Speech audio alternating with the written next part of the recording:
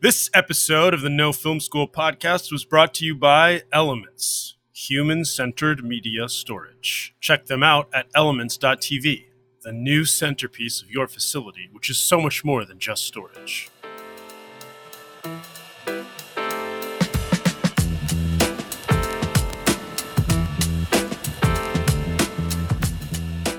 Hey everybody, welcome to the No Film School podcast for the week of October 15th, 2020.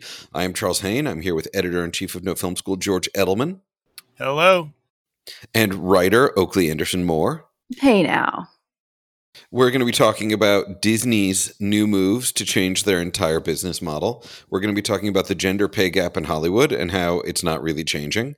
We're going to be talking about a crazy new tripod head and in tech news, and I'm really excited to talk about this because it's actually an exciting tripod head, if you can believe that. That is a thing that exists, and this is it. And all of that and deep cuts with our favorite theatrical screenings. All that this week on the No Film School podcast.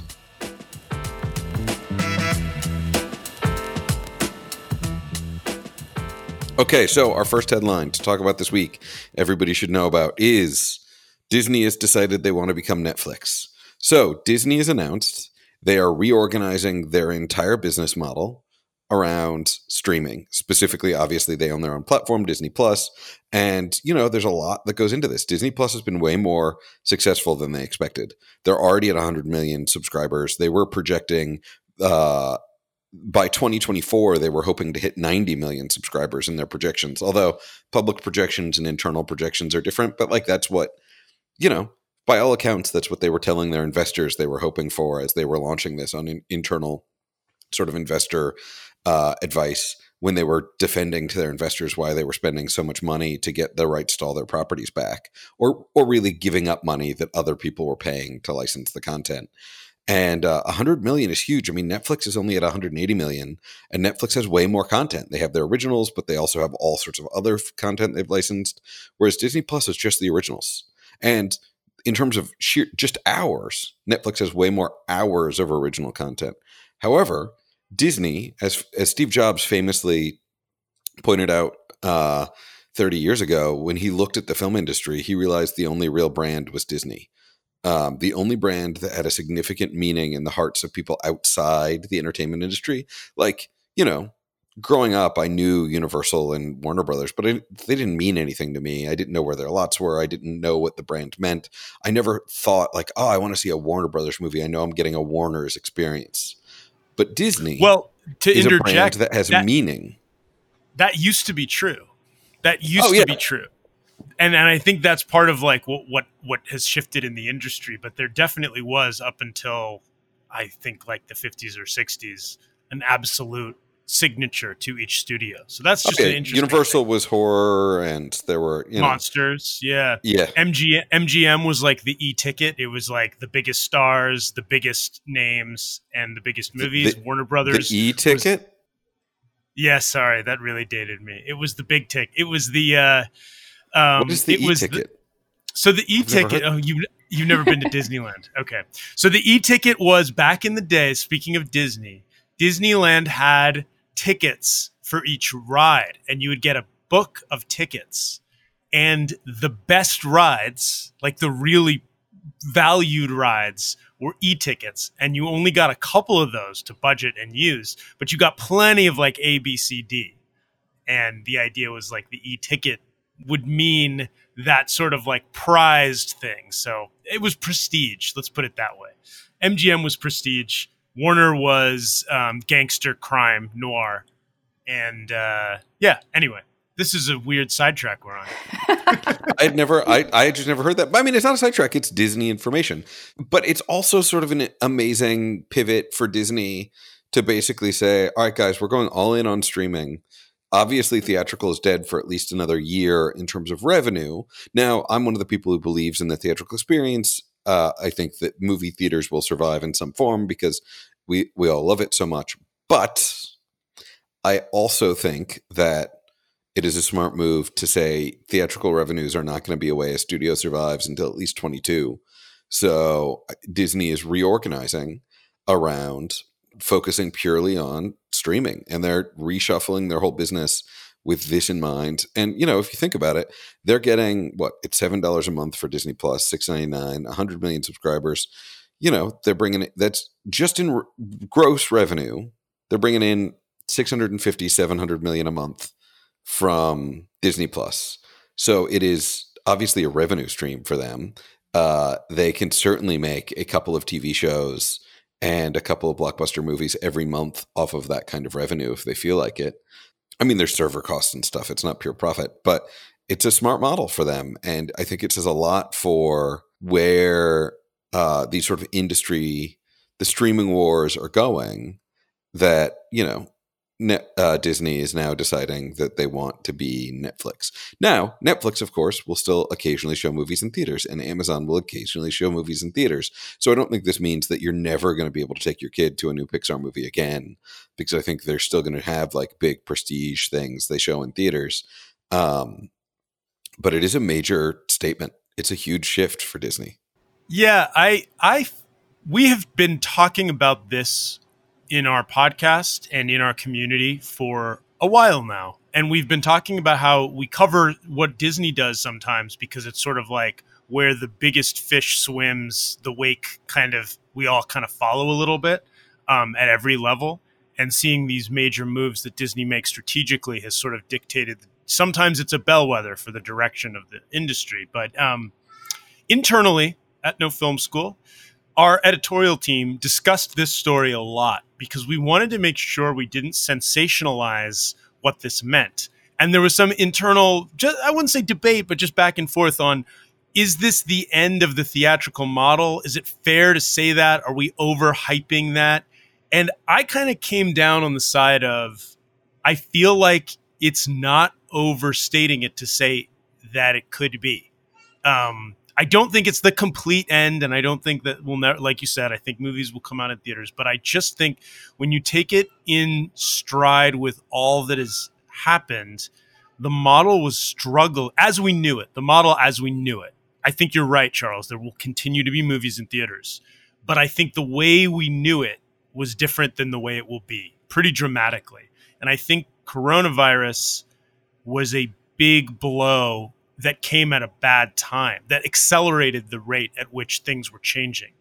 It's interesting with Disney because Disney was the one that still had the biggest traditional releases, like Avengers Endgame, right? Like they were the ones who were still doing these major releases that made sense to do in the old model. I think that it'll be really interesting to see what the new theatrical model looks like. It might be like limited release for a streamer. So, I mean, I have no idea, but I think it will continue. I'm fascinated to see how. And I'm curious to know from our world of our community what people think it'll be or what they hope it'll be or things like that. But it just makes so much sense. And the precursor to this was when they announced that Soul, is that what it's called? Their next Pixar movie, they just announced suddenly, they were like, oh, it's just going to be streaming. And Mulan, that was the other one. It was like, it's just going to be streaming. And I think Mulan was we talked about it. It was you had to pay a premium to get Mulan, which a lot of people did. You paid an additional rate. So they're testing out how this model is going to work. And we've talked about that too. And like I said, if you've got a family of 5, it's probably easier to rent it on Disney Plus at home than to take 5 people to a theater, right? But the biggest thing for me is Marvel. That's the thing that is such a huge part of this. Yeah, what does it mean for Marvel? Like they've pushed back Black Widow and all these other movies. Like when are the big Marvel movies? Are they still going to do the big Marvel releases? I don't know. Do you have thoughts, Oakley? You're a big Marvel fan? Just joking. I don't know. Yeah, I mean, I haven't seen Mulan yet. Whereas if we hadn't been in a pandemic, if it had been screening in theaters, I would have taken my teenage film students to see Mulan. For sure. They were all excited. And we had even signed up in advance. And then, of course, everything came to be what it is.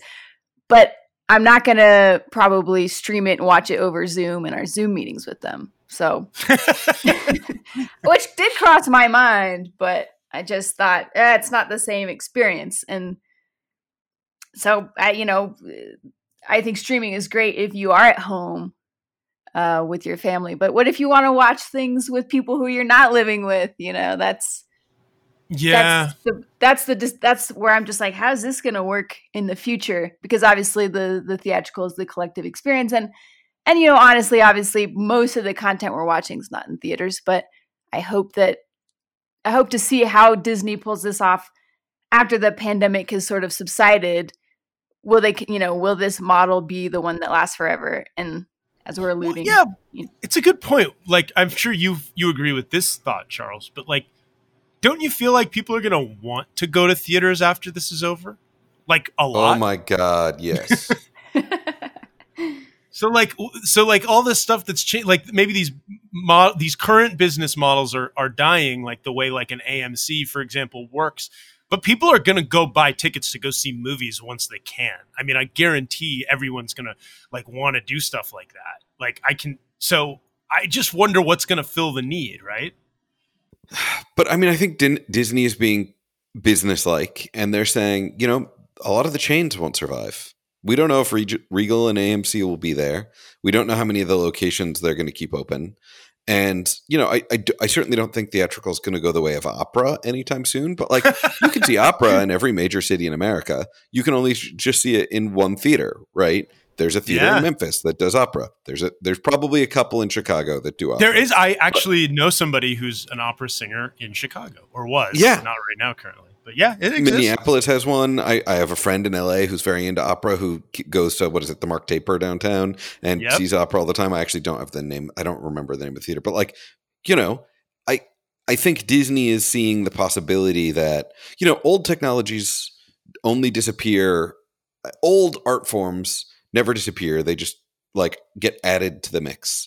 And, you can still see a variety of ancient art forms in most major cities. And I suspect that Disney is seeing the possibility that we're going to have fewer theaters in the future. And so they can depend less on it in revenue, which is why Marvel is such an interesting part of this for me, is for Disney to say, we're going streaming focused. Like, that's our number one, even with their Marvel and Star Wars content, because those are two brands in the Disney. Disney owns it all, right? So the idea that like even Star Wars, although arguably the most successful Star Wars project of the last 5 years is a streaming project, The Mandalorian. It is the only Star Wars thing that everybody I know seems to like, and I've never witnessed two people at a party getting in an argument about. Everybody is like, hooray for Baby Yoda. So it is I was gonna say they've shown with that one they were like. All the Star Wars people have argued over these releases, but that streaming release everybody loves, right? So I mean, it does sort of seem like maybe that's evidence to them. But I want to pinpoint something you said, which is like the way art forms change, and it's why I keep trying to caveat saying theaters are dead by saying like theaters will exist in a new way, which is like you can still go read a book. I know a lot of people don't, but you can totally read a novel. And like, there's still people who write novels and it's great.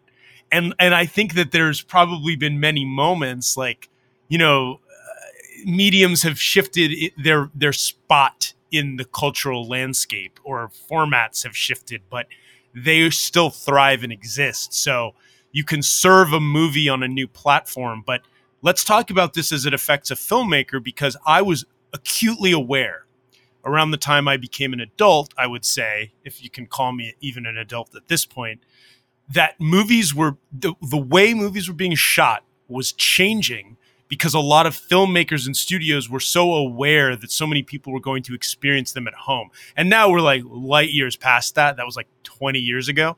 But 20 years ago, I remember seeing things like, for example, the first Pirates of the Caribbean movie in the theater.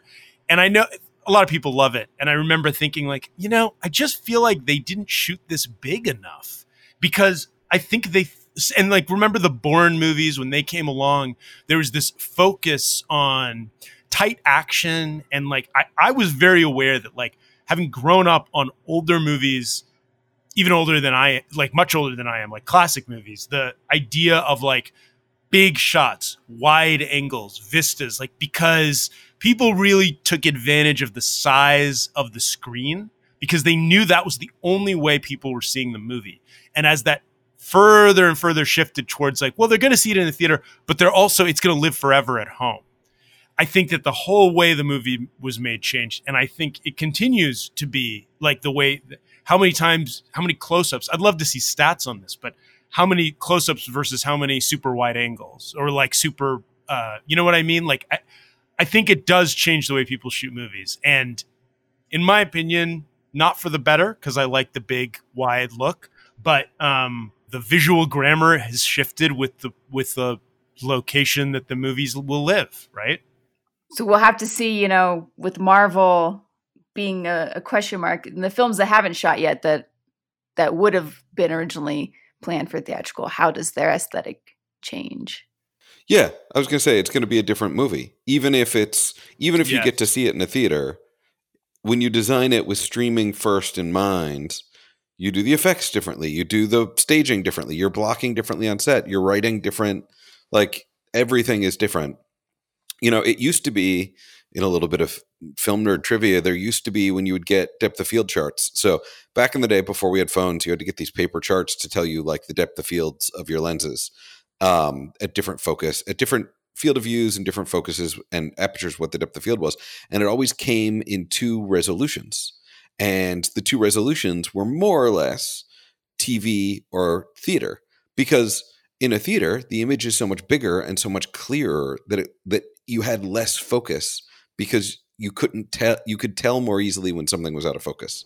And a theater screen and a TV screen were so different in size. I mean, these depth of field charts I'm talking about are 70s and 80s. So a theater, 50-foot screen, a TV, a 28-inch square at home, noticeably different images. So literally working as a DP, you were using a different set of depth of field charts if you were finishing theatrically than if you were finishing for home. You were doing the very math about what you decided was in focus and out of focus differently. Because on a 28-inch screen, that's standard definition, more things appear to be in focus because the whole image is so low resolution. You can't even tell when something's out of focus unless it's really out of focus. You know, so it's just like, you know what's funny about that? And I just want to point it out because I love now that we're on this part of this topic, I love it.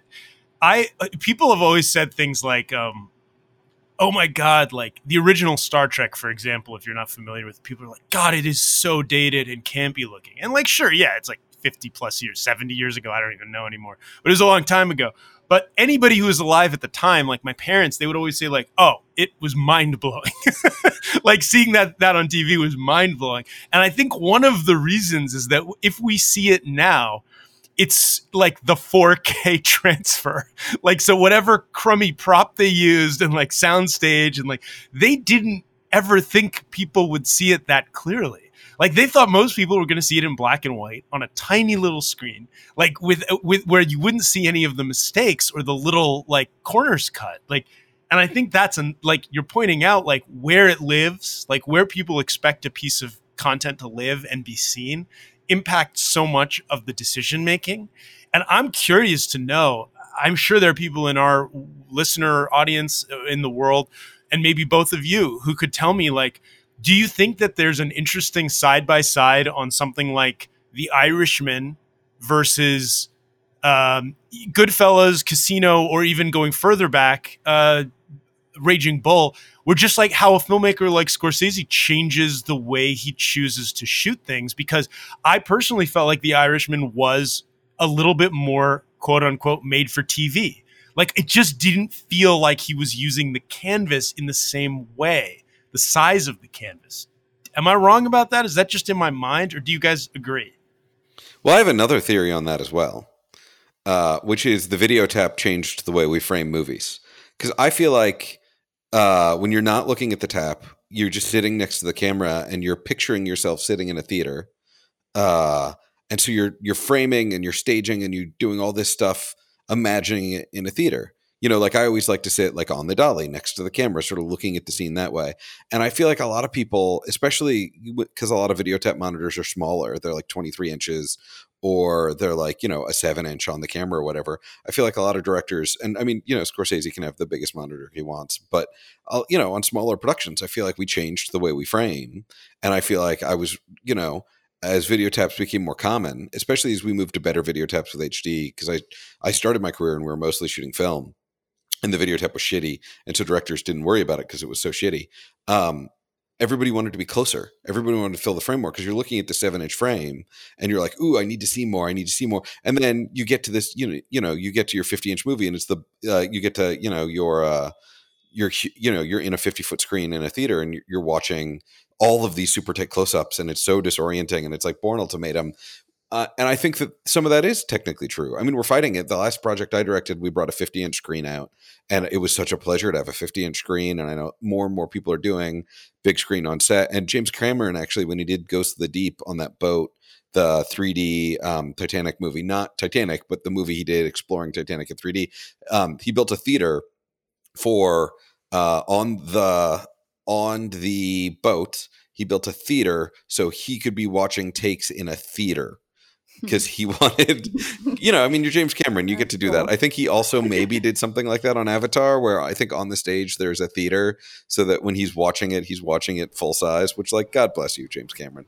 Like, yeah, we all would love that. And I think you can see some of that in the staging. Like, actually, as I am thinking about it with Avatar, one of the things you can say about Avatar is he is using the full palette of, like, it is a big, epic, widescrreen kind of filmmaking with these big, breathtaking shots with characters small in frame in relation to a world.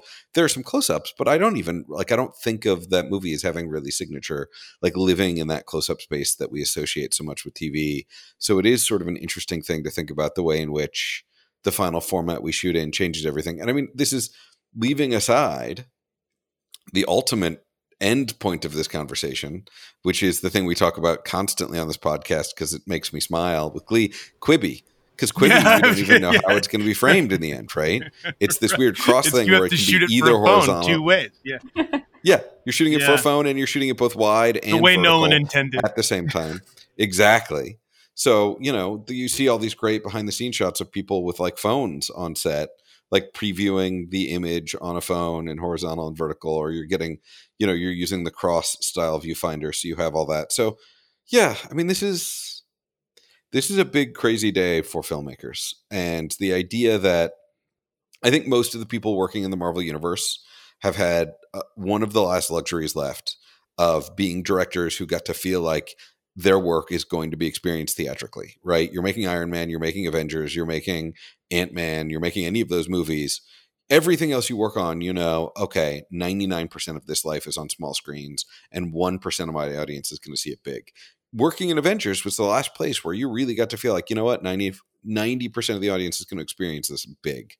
And the idea that now Disney is going to say, nope, it's small first. That's our target. That's where it lives. And theatrical is going to be a bonus cherry on top, I think is going to change the way a lot of people approach projects in a way that will change what they are. I don't know about The Irishman. I don't remember specifically The Irishman feeling smaller. But I felt it was tighter. I see what you mean. I'm going to pitch you guys something, and I'm going to pitch the whole audience something. This is something I've thought about a lot, and it's apropos to what we're talking about. I think it would be cool if there was a festival that was just called like the film festival, or the only film festival, or the last film festival, where you had to shoot film, you couldn't use a tap, you couldn't look on a monitor, and it was only projected on film at the festival, and that was it. And you would go live and you would see it. Obviously, this wouldn't work today, but you would just have that experience of that type of storytelling, and it would eliminate those other variables. I'm not saying it's the way all movies should be made, but I think just like talking about, like, is there a book festival, or of course there is, or like radio drama, or like it's just using an old medium in the old way and seeing how like stuff turns out that way. That's something I would do. And this is also why I'd never get hired to direct anything, because I'd be like, yeah, I think we should shoot it on 35 on location in a desert, and I don't want a video assist and all those things. I don't want a video assistant, and I don't want anyone to ever be able to watch it on video. They can only watch it in the theater on print. Yes, exactly. No, it would be like only theaters where it's a print. This is a note for Quentin Tarantino, so you can be even more difficult, because I could never get away with this, but you could.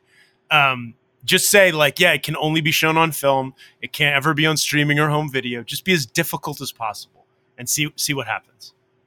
I'd go see it. I'd see it. I like the idea of that festival. But I feel like that festival would only work in New York or LA or London. Yeah, totally. Or like, hey, there may be some enterprising little community of filmmakers somewhere else who are like, let's get Super 8 and do this kind of thing that way. Just like play with the medium, you know? Like you could find an old projector and you could shoot and you could cut it with yourselves, you know? So what about sound in your festival? And how about sound in general to this conversation? Because we're speaking sort of directly to the aesthetic of visuals, but you know, the mix of sound in a theatrical experience is very different than home video. And you know, if you stream something that was made for theatrical, sometimes, and mixers are so talented, but sometimes you can just tell it was mixed for theatrical in mind the first time around or recorded. I'm not exactly sure. I'd love to hear from like people listening who are more in the sound world, but you can sort of tell sometimes that a mix or that the sound design doesn't translate as well streaming. What do you guys think about the shifting dynamics of sound in this Disney Go streaming? We had go ahead. No, you go first. You're No, I was going to say, I actually feel like sound is one of the last beautiful places where, because most sound people work in these beautiful 5/1, stages that they've like all, most people working in sound are at least a little bit engineering nerdy and they've been involved in designing their Atmos stage or whatever. I feel like they're still going to do stellar theatrically focused work. No matter, even if it's 0.5% of their audience gets to watch it in full immersive Atmos in the theater, they're still gonna do it for that experience because, when they are mixing the sound and doing the sound edit, they're in a space that replicates that, and they love it so much that why wouldn't they take it to the extreme? I do think sometimes, this is a problem you start to notice, especially when you have kids. I do feel like often movies mixed for the theatrical experience are not necessarily ideal in many home theater setups. Exactly. And it's, a lot of filmmakers remix. A lot of filmmakers do mixes for both. And I think that's a really smart, savvy way to do it. I think that, there are sort of like software plugins that will automatically down mix and whatever. But I do think if a filmmaker has the time and the dedication, they should do the mix for both. But where this is going to come in is budgeting and scheduling. Probably not on an Avengers movie, but on a smaller movie, knowing that it's going to be streaming focused. I think the habit previously would have been like focus on your big 5/1 first and then do your stereo down mix for home second. Spend a week on your 5/1 and then a day on your stereo. I think the smarter move should now be spend a week on your stereo and then a couple of days sort of filling it out for the 5/1 if you can only afford 2 weeks in the studio, because more people are going to be experiencing the stereo, or doing a 5/1 for home because people do have 5/1 setups at home. Although I think I don't know that many people with 5/1 at home. I know you can do it, and I know a lot of nerds, and I know very few have taken the time. It's such a good question to bring it to, Oakley, because I hadn't thought about it for my fantasy film festival, but I do know, I can tease this. We have an interview coming up with a couple of post-sound people from Sony who have prolific sound recordists, or post-sound supervisors and editors, and it'll be on this podcast. And I spoke to them, and they were telling me about a cool new product that they were using at Sony. Because of the pandemic, they had to start mixing and doing the final mix downs and stuff from home, but it was impossible for them to get a sense through their headphones with interfering sound of like what the experience would be like theatrically. So this really cool technology that was developed, where they went into the Sony theater on the lot where they usually listen to the mixes to kind of see how it sounds in the theater.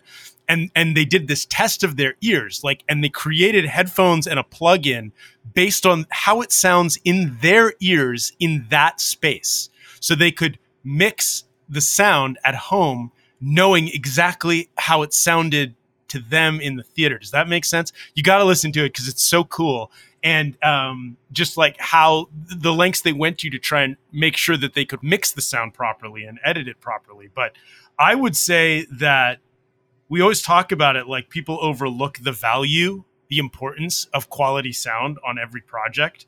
And I know, Charles, I know you probably know this too. At USC Film School, their first, of course you know this, one of the first projects you have to do without any sound. Like you have to work without sound initially to demonstrate that you're like, you can focus on your visuals and not get lost in what's going to happen in the dialogue and not muddle the two things together, and then utilize them sort of separately. But for my made up film festival, yeah, there would absolutely be sound, and you would be able to record it. Because I don't think it's the same, like Charles is saying, I don't think it's under the same, like, I don't think our sound is taking as big a hit in its transfer between theatrical and home. I'm sure a lot of sound people were rolling their eyes at me and saying, of course it is. But I'm a Philistine, and I'm wrong. Maybe I'm wrong. Elements Bolt is a groundbreaking storage solution, offering up to 10 times the speed of an SSD-based system. Designed to deliver amazing performance to every department in your facility, from scanning to color grading, editing, VFX, and GFX, Elements Bolt will put an end to stuttering playback, slow copying, or proxy creation for offline editing. This flexible, high-speed storage platform can supercharge any professional post-production environment and even provides native Avid bin locking functionality. Every Elements system is jam-packed with amazing tools and features developed to help with day-to-day post-production tasks. The extremely intuitive user interface is designed with creative people in mind and can easily be used with little to no IT knowledge. Ready to boost your performance? Find out more at elements.tv/bolt.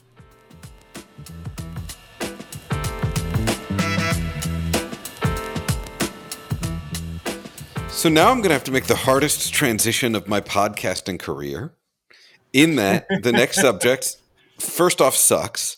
Secondly, doesn't relate at all to what we were just talking about. And that other subject is, not only do women get paid less in the film industry than men, this has been a huge news story for the last 3 years, and shit's not fucking changing. So that is the next subject we are covering on the No Film School podcast this week. The continuing... I love that transition. Thanks. I came out okay at the end. I appreciate that.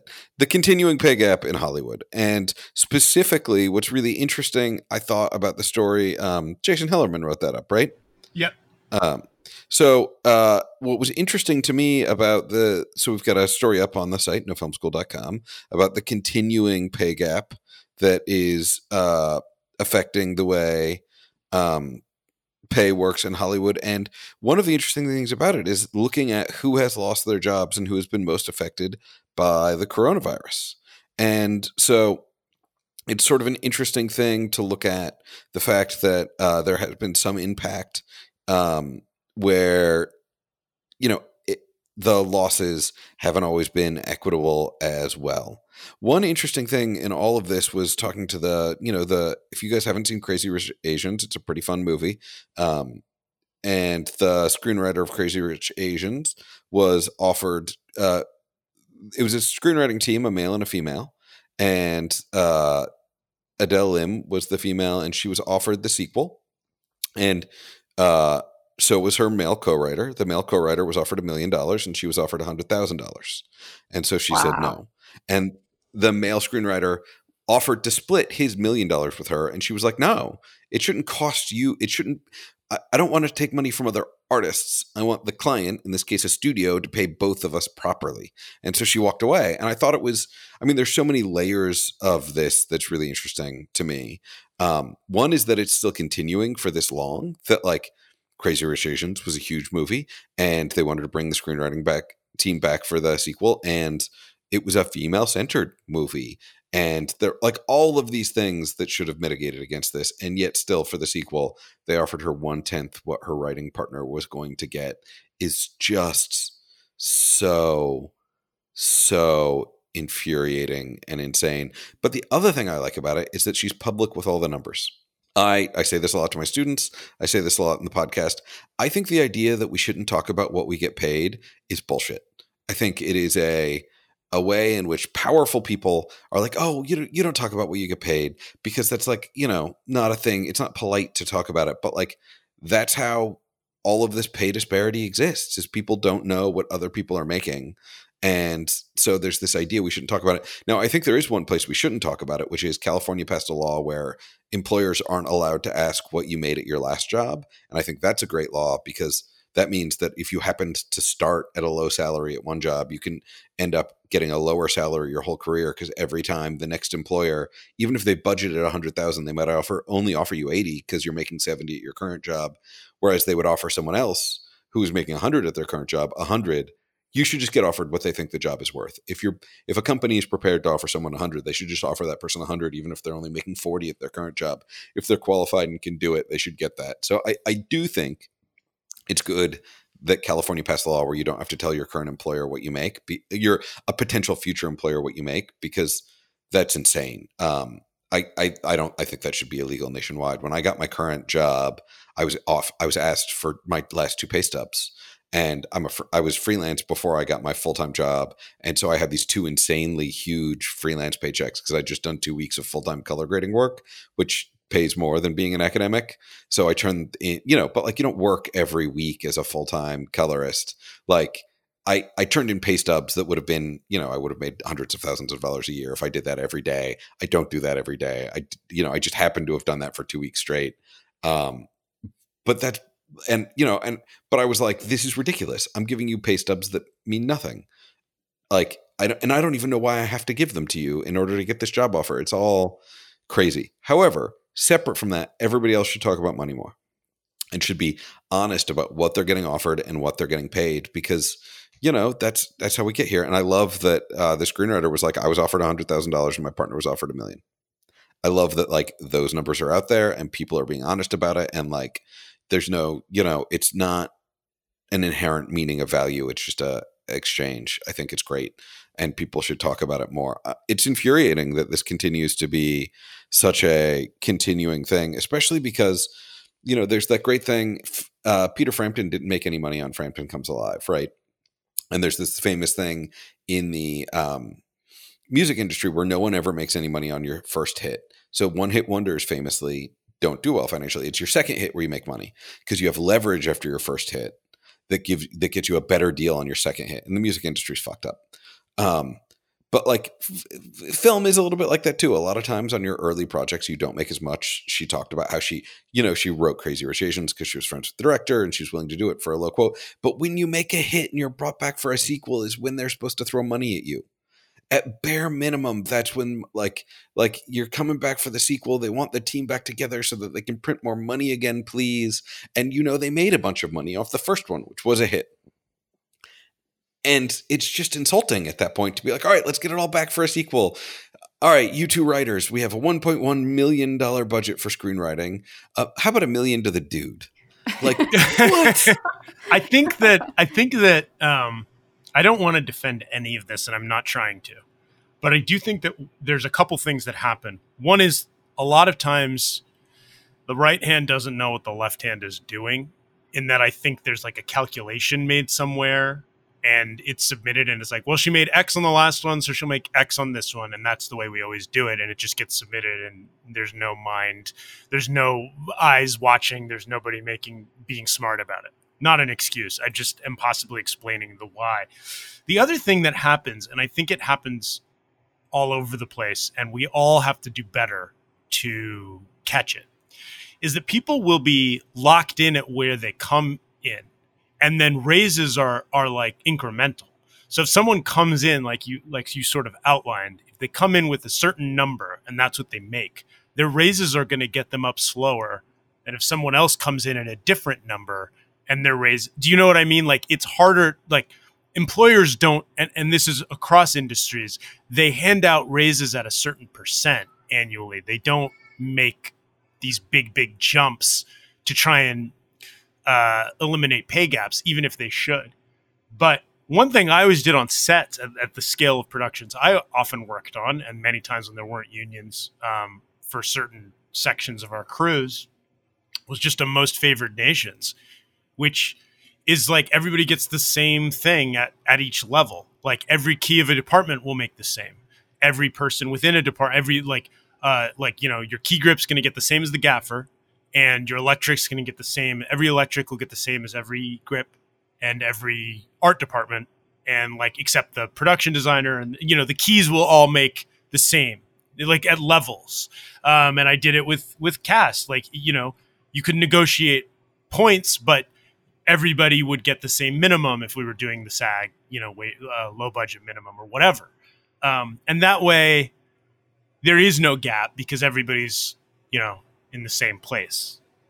And I would recommend approaching it that way to others, because then you can be fair. For a lot of people, and, being writing the sequel to Crazy Rich Asians, or being an actress in a big Hollywood picture. That's very like rarefied territory, but it's happening, this is happening all the way through all the different veins of filmmaking. And yes. I would, I can't speak to that rarefied segment, but what happened, but for those of us who are sort of making video for hire, or we're working as a crew on something or whatnot, I think it would be really useful for that kind of transparency, for more of this kind of transparency at the lower levels. Because, what I see a lot happening is that, we just don't exactly know how much to charge. And because in filmmaking it is subjective, and yes, sometimes if you don't have that much experience, you don't charge as much as other people. But I'd love to see something with more transparency about, for those of us who are making a living, either creating videos or playing some other part of the role on a crew creating videos, what we should be asking and charging. I think that would go a long way towards those of us who are making a living, not in the Hollywood system, but elsewhere, to figure out what the hell everyone else is charging to sort of like be able to do this. Because for me, I feel like I do talk to like lots of women who are starting out, and the thing that I learned the hard way is like, don't work for free and feel free to charge more. And even something I'm still constantly reminded is, don't give like a client, it's obviously all subjective, but don't give a client like, yes, I'll make this for $1,000, which you can, except then you find out they want like 1 million new edits that you didn't write into your contract, or maybe you didn't even have a contract, or all these nuances. And you're like, you know what? I should have just said $100 an hour. And if you go past 2 edits, then it's going to cost you, type thing. And like, I'd love to see, I feel like this would really help a lot of us who are making our bread and butter doing stuff. And for women, it would be cool to sort of, get more transparency. So can we do like a working document on No Film School where we just have people tell us what they charge, and then everyone can reference something when they're like, give me a quote, and like, okay, let me look up the No Film School list. Oakley says that's a great idea. So I'll give you some good news, which is that there's an amazing organization called the Blue Collar Post Collective, which is it's a Facebook group, but they do some other things. They have in-person meetings. If you work in post, you should join the Blue Collar Post Collective. They're great. And they do a yearly salary survey. And what's great is they track it for regions, because you're going to get a different rate as an editor in New York or LA than you are in St. Louis. And so they weight it for that, and they can tell you, here's what top editors and entry-level editors and assistant editors are getting across the board. I think something like that for No Film School, that's like all of the crew positions, would be really useful. It's going to be most useful for like the day rate or hourly positions. It's going to be really hard for the like bidding on a job, like bidding on a full commercial thing. But I do think that like learning those skills of laying out in your deal memo, like how many revisions you get. And like one of the most powerful things I figured out really early on was like, not only how many revisions you get, but how long they get to give notes. Because, my first couple jobs, I would send in a cut, and then like 3 weeks later, they'd finally respond. And I was like, where have you been for the last 3 weeks? Like, oh my God, I remember this one time we had a deadline and we rushed to meet the deadline, and we sent it in for the deadline. And then we found out the client was on vacation on an island in the Caribbean with no internet for 3 weeks. And we were like, then why was that the deadline? Why did we have to get it to you by this? Like, why did we rush and break our backs to deliver? Like, and then we didn't hear notes back until a week after they got back from this Caribbean island. Which, like, good for them. It sounds like a great vacation, but like it affected us. So yeah, all of that stuff I think is really powerful for filmmakers to learn, and specifically like, but also if you're in a position where you are paying money to people, with every decision you make about who you are paying what, you should stop for a second and think, is this racist and is this sexist? Like, just for a second. Just like, just, It's a good just give it point. a second. Yeah. It's 2020. We're all, I've been on the production company side so often where I'm trying to save money, where I have $50,000 to make a commercial, and I know that they want a Ring of Fire, and I know that they want like a drone sequence, and I know that they want like all of these like 9 actors to be in it and bought out, and I know that I'm looking at my budget and I'm like, where can I save? So of course the habit is always like, I totally understand the instinct that whoever had of like, oh well, this person's junior so they'll take less money. I totally get that. But I also think that we should all just slow down and take a moment and be like, can I pay people fairly? Yeah. All right, I think we should move on to tech news. Yeah. All right, so in tech news, I gave this a tease at the beginning. Sackler has come out with a brand new tripod head, the Active or the Active. There's no E at the end, so I think it's supposed to be Active. And I'll find out soon when I watch some videos about it. And holy shit, they've rethought some things about the tripod head that make me actively excited. And like, all of you guys are thinking, how can you get that excited about a tripod head? First off, if you've ever really seen a beautiful shot in a movie with like a really nice camera move, a tripod head was involved, right? Often a gear head or some sort of remote head. But like, I don't have the budget to own a gear head. I've only ever owned fluid heads. I rent a gear head whenever I have a camera that needs it. But like, a nice fluid head that lets you get a nice little pan or a nice little tilt, it's an essential thing. And when you have a nice head, it goes a long way. However, we're not specifically talking about some refinements with the Active with the way the pan and tilt works. Pan and tilt, they're always continuing to refine them. And, there's like 7 steps of fluid adjustment. And I'm sure that they're very beautiful. No, what Sackler rethought here is how we work with the head. Specifically, when I started my career 20 years ago, you had a tripod, you took it out, and if you moved it off the sticks, you were putting it onto a dolly or you were putting it onto maybe like a hi-hat or a low-hat. But nowadays it's different. You're going back and forth between all of these setups now. You're going back and forth dolly to sticks, and you're going to slider more often. And there's this little secret about sliders. Most tripods have a ball head at the bottom, which means it's shaped like a ball, makes it really fast to level. And most sliders are flat mount, right? Not all, but most, especially like the more affordable ones. All of the promotional photos here have like the SERP Magic Carpet Pro, which is a nice like $1,500 slider, beautiful slider, counterweighted, does really nice stuff. We have a review up on No Film School. I like that slider, but it's flat mount. So like when I've used those, I have a Sackler Ace head that I use for like much smaller camera stuff, like Fuji X-H1 stuff. And moving it back and forth to a slider is really annoying. It just is, because you have to use this big adapter to get it to go into flat mount. And Sackler was like, wait a minute, can we just make it really fast to move the head around? And it's one of those things where I'm like, why did people not already think about this already? So it's both a ball mount and a flat mount, and it quick releases off to get to flat mount so you can put it on a slider. And it's like, oh, Sackler, this is great. Like, you are talking to users in the field. It's going to be faster to go back and forth between tripod and slider. And when you're running and gunning and shooting a bunch of stuff and you want to get a bunch of those shots, this speed change is huge. Also, and this sounds ridiculous, but I love it, to level the tripod head before on a ball mount, you had to bend over and reach down under the tripod and then like reach up and grab this knob.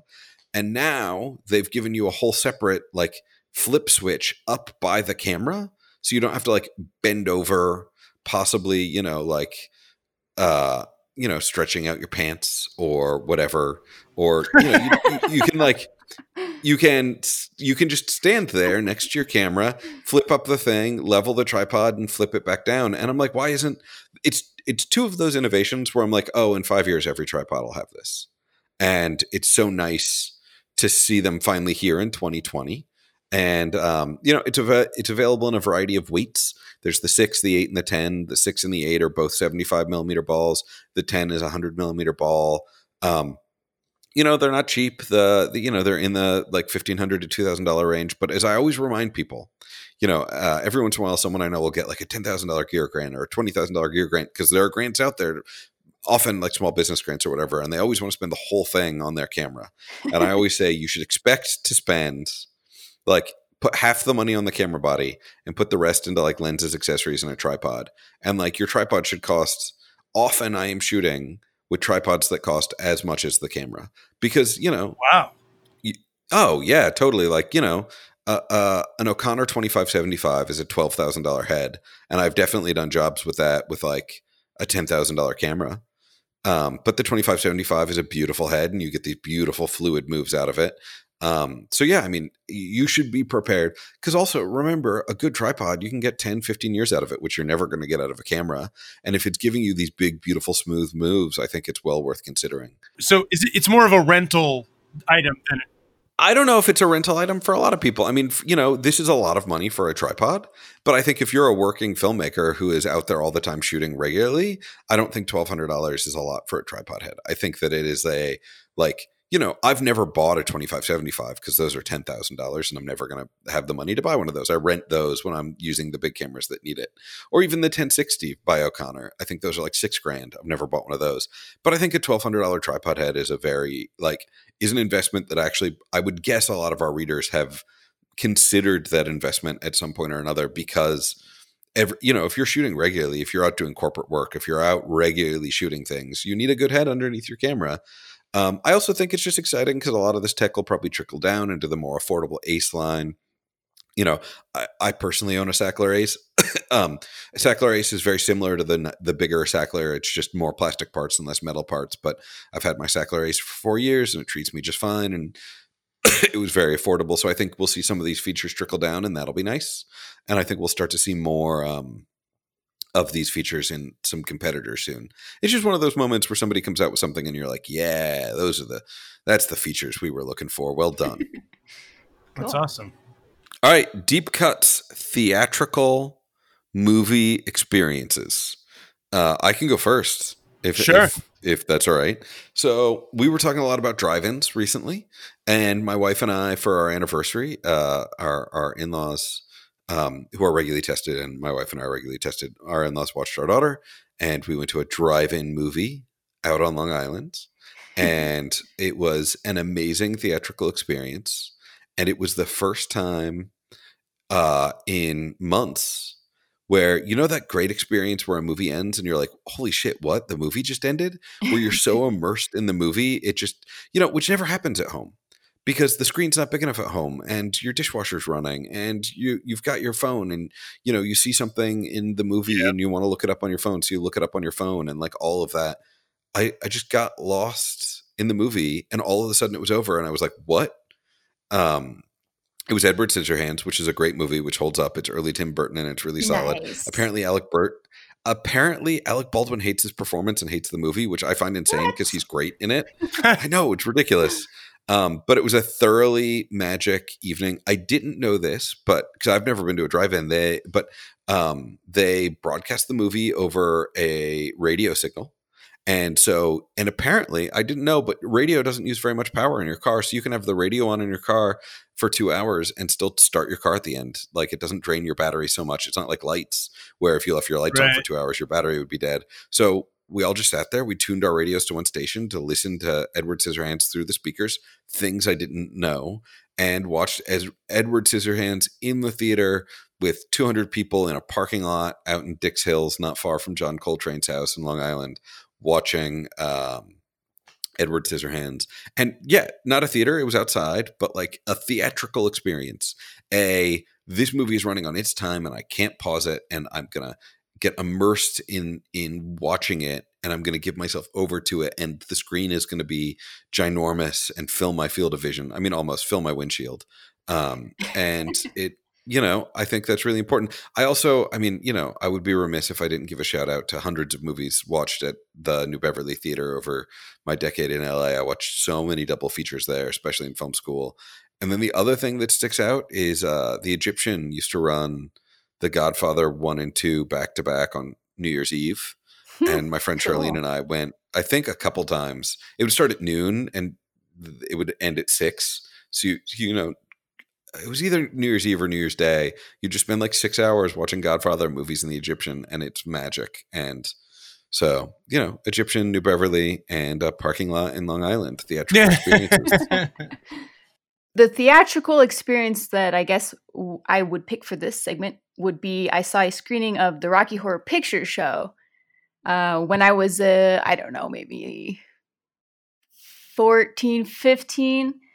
When I lived in Italy, I grew up overseas. And so a lot of times when I'd go to theaters, I'd be watching something with subtitles, like the film would be in English and they'd do subtitles, or it would be dubbed.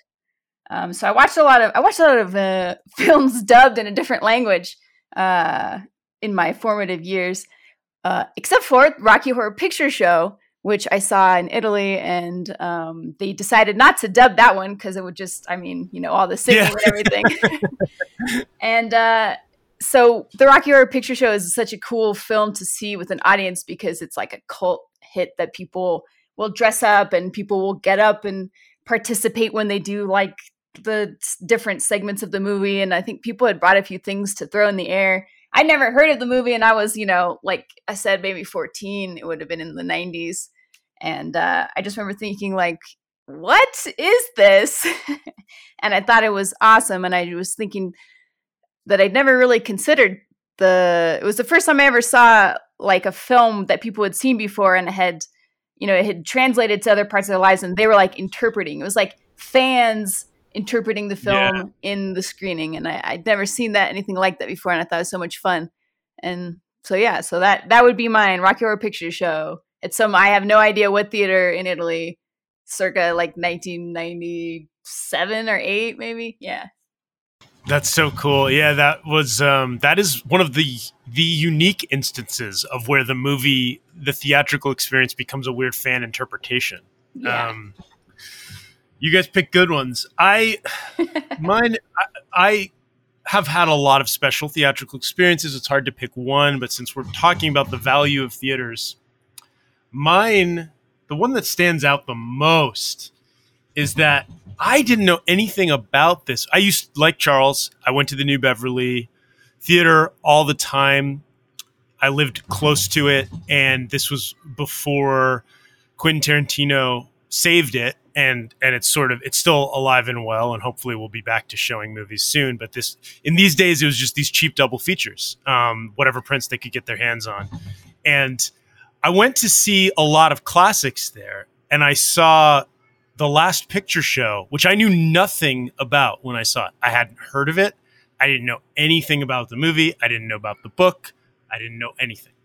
And it's rare that you go to a classic movie, or I should restate this. It's rare that I would ever go to a classic movie and have zero knowledge of the thing going in.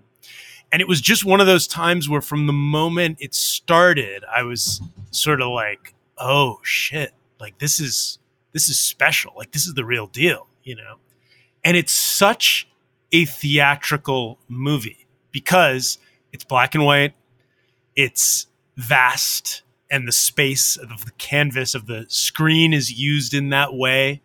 And it's simple, and it's about, the title itself, but it's about a bygone era or the passage of time, which I think kind of embodies the longing, the sadness, maybe about the change. And I came out of that movie much the way you described, Charles, with coming away from your drive-in. I came out of that movie like looking around because, the end of the movie, I think even the last frame, it's not a spoiler to say, is like a movie theater on a desolate street. And I came out of that movie on this street, this little revival house, and I felt like I was in the space, the mind space, the physical space. It was transformative. And it stuck with me, the experience. And that's also like, how often do you see a movie anymore and there's like 4 days go by and you're still kind of in it? Like, I mean, the other time I had that recently, the most recent movie I saw in a theater was Once Upon a Time in Hollywood, where for days I was still like, God, I feel like I'm still in that movie. But that's what a theater does, I think. I think it really puts you there. Yeah, I got that from Once Upon a Time as well, and Last Picture Show at the New Bev, and I've never gotten that feeling from a home screening where I'm stuck in a movie or like the aura of a movie is something I'm bathing in for 3 or 4 days later.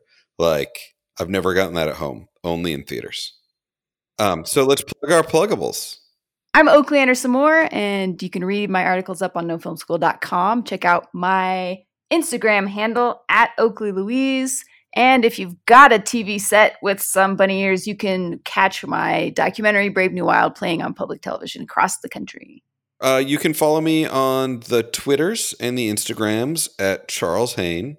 Those are the 2 socials that I participate in, although I'm like close to quitting both of them at all times. And you can check out my work at charleshain.com and my latest web series, saltypirate.tv. And I'm George Edelman, editor-in-chief at No Film School. You can find out about everything we spoke of here at nofilmschool.com. Read more. You can contact us at editor@nofilmschool.com or ask@nofilmschool.com. Ask us questions, send us comments, let us know how you think we're doing. We love to hear from you, even when it's negative. Please follow us on Twitter, like our Facebook page, like, rate, and subscribe to the podcast. Leave a comment, share it with your friends.